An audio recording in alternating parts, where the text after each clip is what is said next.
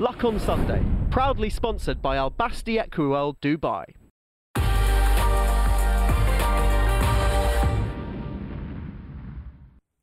I'm all out of stuff to talk about, to be honest with you, so I left it to Neil and Tom and Hayley to decide what we were going to talk about. I suppose we may as well start with the King and Queen's winner, Desert Hero. This show last week, William Haggis told you if you needed any encouragement, he told you to back the horse effectively, and Desert Hero won at big odds under Tom Marquand. Neil, you had an interesting conversation this week about this with somebody in the Ascot Authority. Yeah. I've never seen anyone with as many posh badges walking around Ascot as you, which was I don't know how that happened, really. Yeah, I put my top hat on and people started speaking. I was chatting to all kinds of people. Anthony Oppenheimer, I had a long conversation with. I spoke to someone at the Ascot Authority and I said to them, because there was quite a big thing, wasn't it, going into the meeting, whether the King was going to come every day, and there's this feeling that Camilla's always been more into horse racing than Charles, and that he wasn't sort of so bothered about it. They said, well, obviously they couldn't say because of security reasons. They're not allowed to say in advance where they're going to be.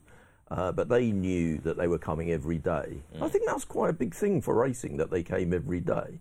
There was the time when the Queen was the late Queen was ill, and she didn't come to Royal Ascot a few days, and they didn't come either on a couple of the days. And people were like, oh dear, in the future maybe the royal interest in racing is going to wane. I think it's a pretty damn good week for racing's relationship with the royal family. Well, the interesting thing is that, Hayley, and you rode for Her Late Majesty quite a bit, and you know that it's not a state occasion. They don't have to be there. No. But they've kind of made it a bit of a kind of semi-state occasion by being there every day. Yeah, what I liked is that they both went, but they both looked like they really enjoyed it as well.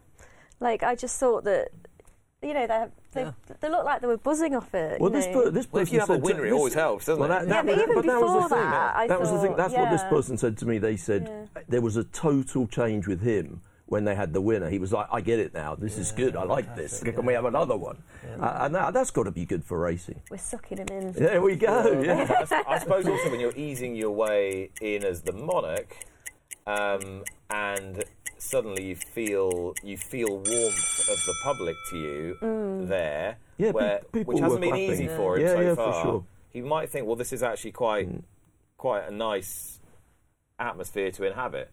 The love was spread around during Ascot Week. Godolphin, 0 for 26, was it?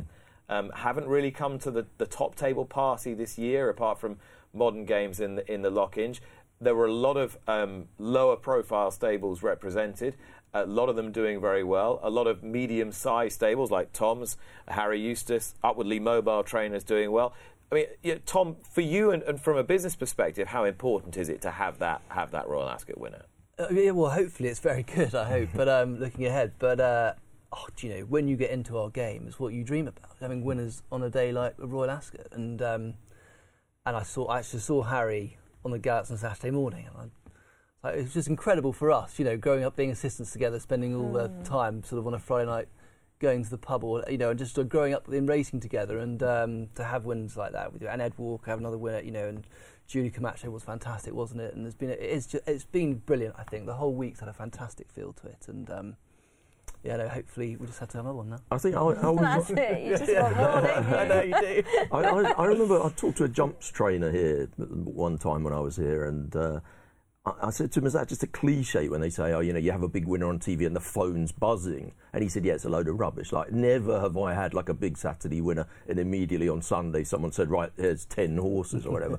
I mean, how much of it is the business and how much of it is just having a brilliant day and like something you'll remember all your life? You really are trying to prove yourself. You start at the bottom, you work your way up. You rent a yard and you sort of get half a dozen horses together and you try and climb the ladder. And to knock off sort of Group 2 at Royal Ascot, it's great for us because it just proves you can hope to do an okay job to hopefully big owner breeders, and I suppose that's people like to try and attract. And so when it comes around to yearling sales or whatever, you just hope that you can tempt one or two of them, sort of send things your way if you can, and It's all right, Rishi Prasad will be on the phone any moment. He'll have 3 or 4 more. Don't worry about that. Go on, Hayley. Horses cost a lot of money, so if you're putting it in someone's care, you want to know that they can do the job, not just guess that they might be able to. So, it just helps, doesn't it? Big time. Yeah, and I think that was one of the features of the week, clearly. There was an awful lot of human stories, and an awful lot of people were amongst the winners.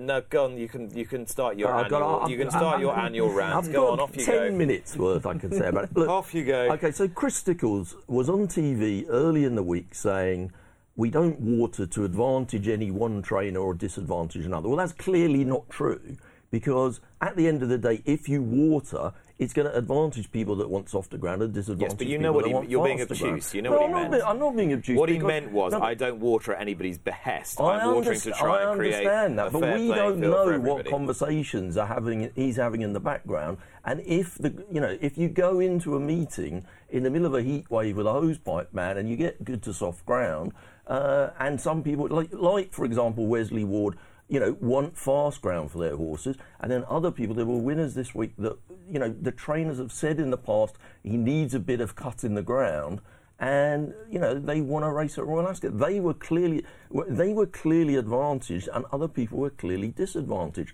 And this, we don't know the motive why it happens. Now, Chris Stickles, if he was sitting here, would probably say, well, the motive is partly because of the whole season at Ascot. He's got to have. I got fined last week for No, going but over. he's got the whole. The ground has got to be good for the rest of the season. He doesn't want it to be churned up or whatever.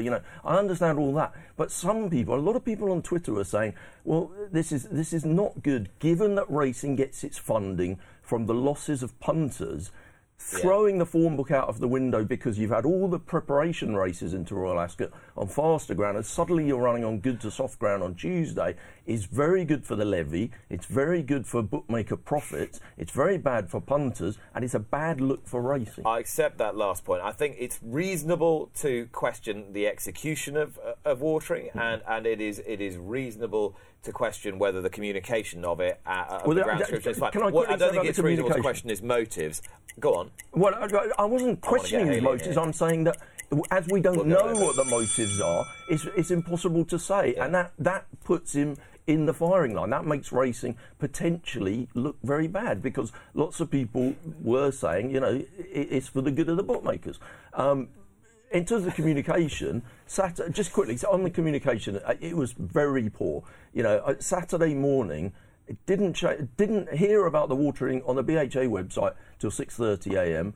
Ascot didn't say on their website, nothing on social media about what watering they did on Friday night. Call it just quickly. But I want to bring Hayley in on this, because you rode on the ground every day. So how do you think it evolved through the week? I thought it was beautiful racing ground, safe for the horses, nice cover of grass,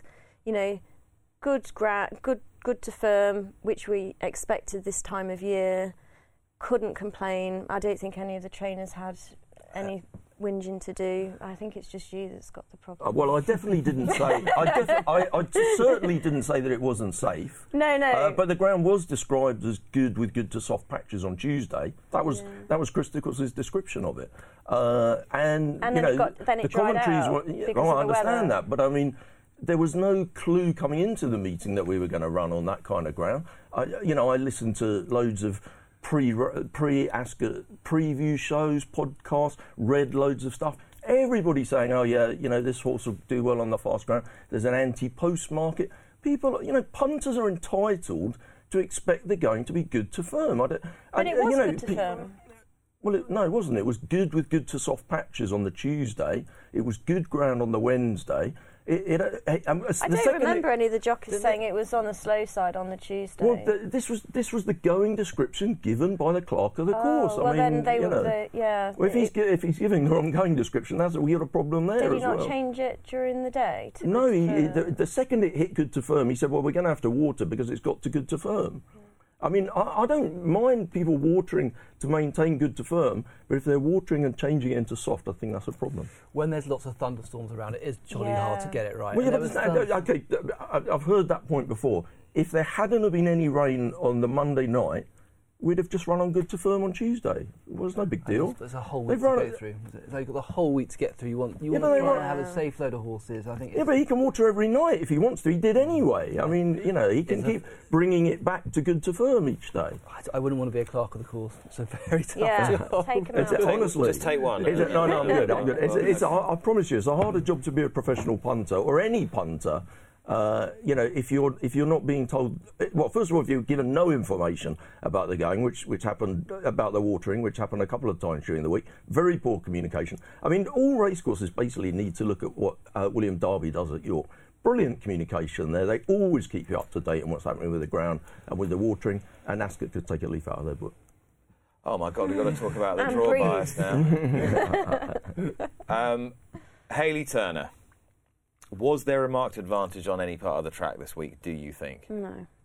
I think it varied from day to day, but not necessarily because of the ground, because wherever the pace of the race, where the more fancied horses were drawn. Sort of the Tuesday, they were going far side. Wednesday, they were going, middle to stand side, and then they were going up the middle. And some days it worked in your favour, some days it didn't. It worked in my favour when I won on Docklands, but then I won my side of the race for David Simcock in the Holyrood House. But I actually finished 9th. So it's just luck of the draw. The one thing I noticed this year was that, unlike in some years, there wasn't like races where you got there's a mass migration where everyone kind of decides that there is one place you have to race. And they all shelve up and bunch on the stands rail, or all shelve up and bunch on the far rail. I think that happens more when there's slower ground. When it's softer ground, I think it makes a bigger difference. But I think with the big handicaps, horses need cover. And, if you're drawn on the rail, the pace is 3 or 4 horses away from you, you're going to have to go to those horses. It's really hard to just stay on the rail on your own because, A, you've got no horses to compete with, you've got no horses to aim at. It's just how it falls. And so I think you've just answered the question that Neil was about to ask. Yeah. Oh, well, no, I was just going to say, I still don't feel like, the whole week went by and the going stick pretty much all the time said that the stand side was the fastest. I don't think I saw anybody run right up the stand side rail particularly. No, the whole week. It's but the stalls are in the middle, so the only time they would have gone up the stand rail. Well, in the big ones, in the Hunt ones. Cup, for example, Ross is a million miles clear, but it's like the next 9 horses were on the stand side. So for me, that showed that there was probably an advantage on the stand side. And but the day before they were winning on the other side. Well, the day before nobody came to the stand side. They from the first. No one ever went to the stand side. Not really on Tuesday. Pretty much every race they all turned right out of the stalls.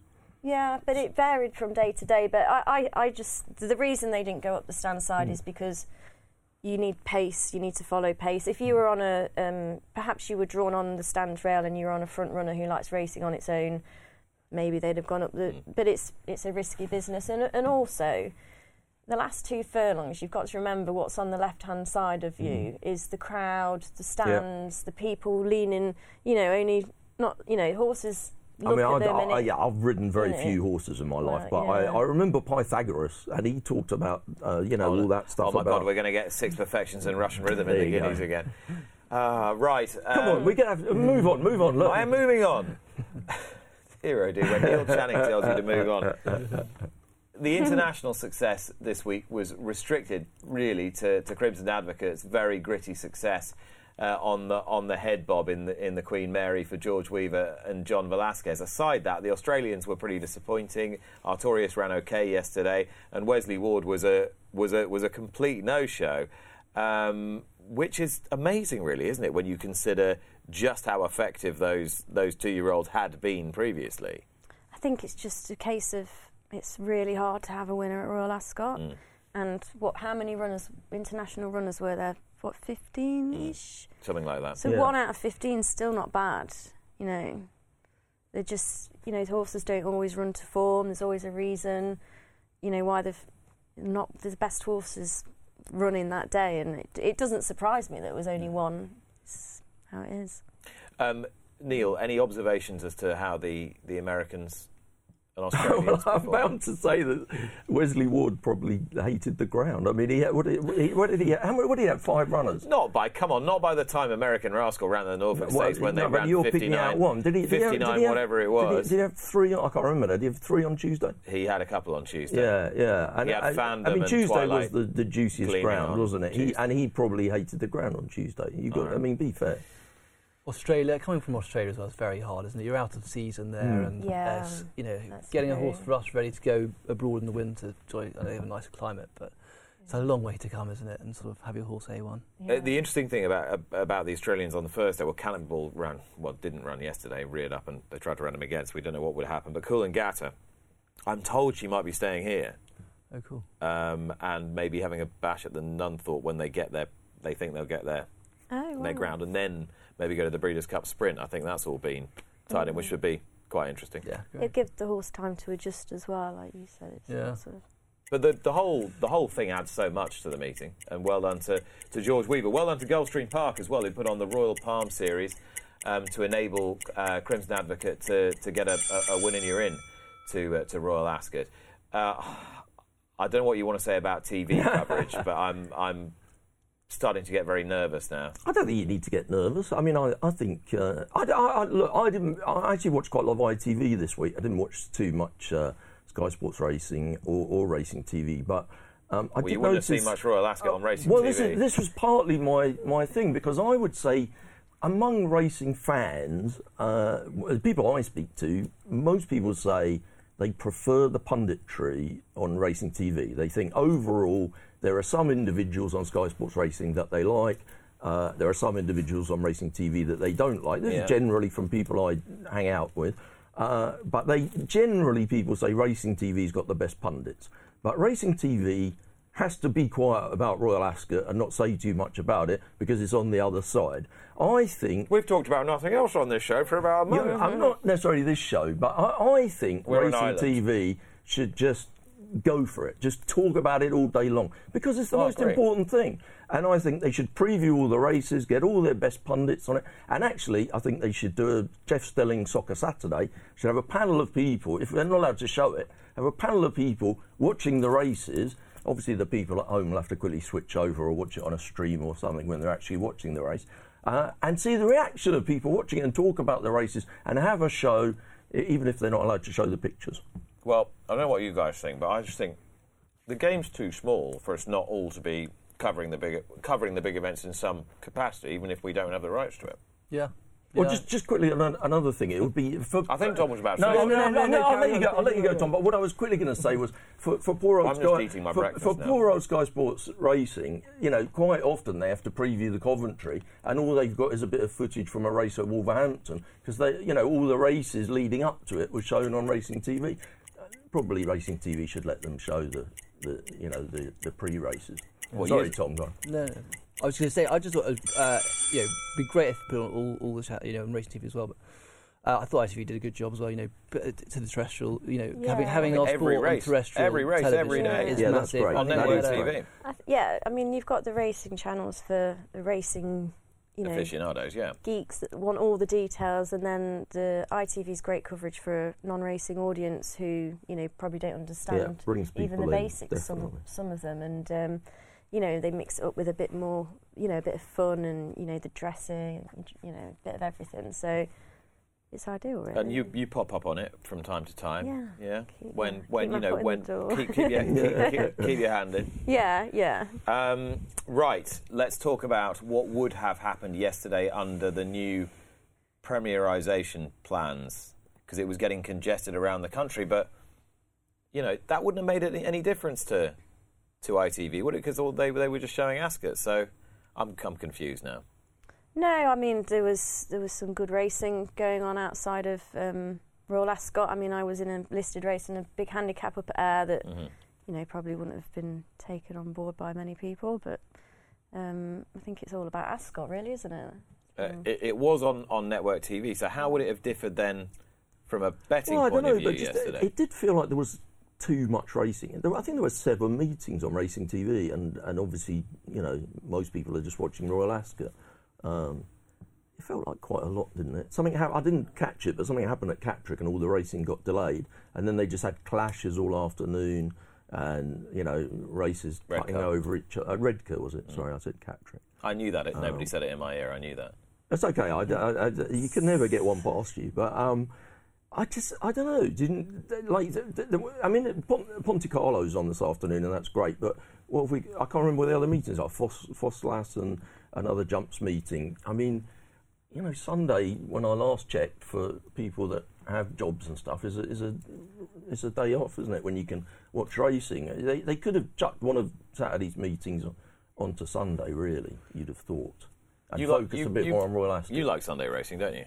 Yeah, I think obviously it's a pain for people that work in the industry because everyone likes a Sunday off and spend time with their kids. But it's an entertaining sport. Football, cricket, everything's on a Sunday. I mean, would it have hurt to put that Newmarket meeting from yesterday this afternoon? It's just... It wouldn't have killed the crowd that much, would it? The only thing maybe is a Sunday is like, would people prefer to watch the football than racing, or Sunday afternoon, would racing not be at the bottom of the pile as sports go? I think the tough thing as well is we need our staff to encourage people into the industry, and the horses need to be exercised 6 days a week really, and so it gives you Sunday, they might have a day off, alternate weekends, and if they go racing on their Sunday off, it's potentially a whole month where they don't have a day off, and you want to try and give them time off, and we all know it's sort of a fairly hands-on sort of job and a hands-on industry. I think people appreciate that, but it's quite unsustainable for the lads to have a month without a day off, I think. Well, you're not every single stable's not having a run at every Sunday. I mean, it's not like we've never had Sunday racing. Anyway, we have Sunday racing right now. No, sure, I understand. I just think it's getting more and more and more, and I'm not certain. I think you just get burnt out, and we just need more people into our industry. I think it'd be good if they had a day off in the week with no racing. Yeah. When people aren't interested, everyone's at work. Yeah. And then everyone can go, everyone in the racing industry can have a day. And actually, if you had the same day, instead of having a Sunday, we could have a Tuesday. And everyone can plan, like even the jockeys, we're going to have Tuesday off, I can get my car serviced. I can book an appointment to get my hair done and, stuff like that. And everyone, but, Sunday, I know exactly what you mean. I think that would be a great idea, but it's just getting it done and getting everyone to agree to it, isn't it? So. Neil's had every Tuesday off for a long time. I have a lot of Tuesdays off. And Wednesdays. And Thursdays. Don't shoot the messenger because the word whip has appeared on here. I don't think I'd put that on there. I think it was me. But what happened in the last few days whip-wise, we don't know, of course, because we're not going to find out until next week. Yeah, I don't think there was that many that went over. I think maybe Ocean went over one, so he might get a little ban. But as far as the numbers are concerned, 6 smacks seems to be working quite well. Yeah. And I actually feel like everyone's riding a bit better for it. I feel like the horses are being grabbed hold of a bit more, hunted along, and everyone's using their whip as late as possible. Yeah. I think they're giving them longer to respond. So I feel that the penalties are harsh, but for example, when I had my first Royal Ascot winner for Charlie Fellows, I hit my horse 11 times and I got 9 days. If it was a case of not having a winner and not getting the ban, I still would have hit it 11 times and took 9 days. Whereas now, there's no way I would have took the days to have a Royal Ascot winner because it's going to be such a long time. And I really think that's all the jockeys are digesting that, and it seems to be working. I think the one thing that's probably could have been changed slightly is a lot of the jockeys are getting quite harsh penalties for hitting him in the wrong place and double tapping, and it's never done deliberately. And I think if one of the jockeys does get pulled in for hitting the horse in the wrong place, they should say, look, you need to go away and work on your whip action. And there is an element of that built into this. And don't let it happen again. And if it does, then give them the days, but give them an opportunity to sort of fix, because everyone's been doing it for such a long time, riding the same way. And It's just adapting to it. I worry maybe that sometimes the jockeys are feeling a bit singled out. Perhaps clerks of the course, if they overwater, should get some days off, have to miss a few meetings. Somebody else can do the job for a while. You know what? And perhaps they get a stiff fine. There's one massive difference between being a jockey and being a clerk of the course. Sometimes as a jockey, you get praised. Yeah, that is true. That is very true. Can I quickly say, I know I did speak a lot about watering, but somebody contacted me from the BHA because I was ranting on Twitter about the whole thing. Yeah. And they said, actually, we think you might have made a few good points, and it's part of our strategic plan, and we are actually going to have a bit of a word with the clerks of the course about the whole watering situation. The best point out of all of that, and I've no doubt you've made a lot of good points, but the best point I think you've made out of all of that is York's example and communication, and it's very clear you have something published at the beginning of every day which has a full guide, how you've done, what watering you've done, just easy to digest. I mean, social media. I mean, they have to tweet that stuff out. Actually, not that hard to do. So those were quite a long edition of this week's Talking Points.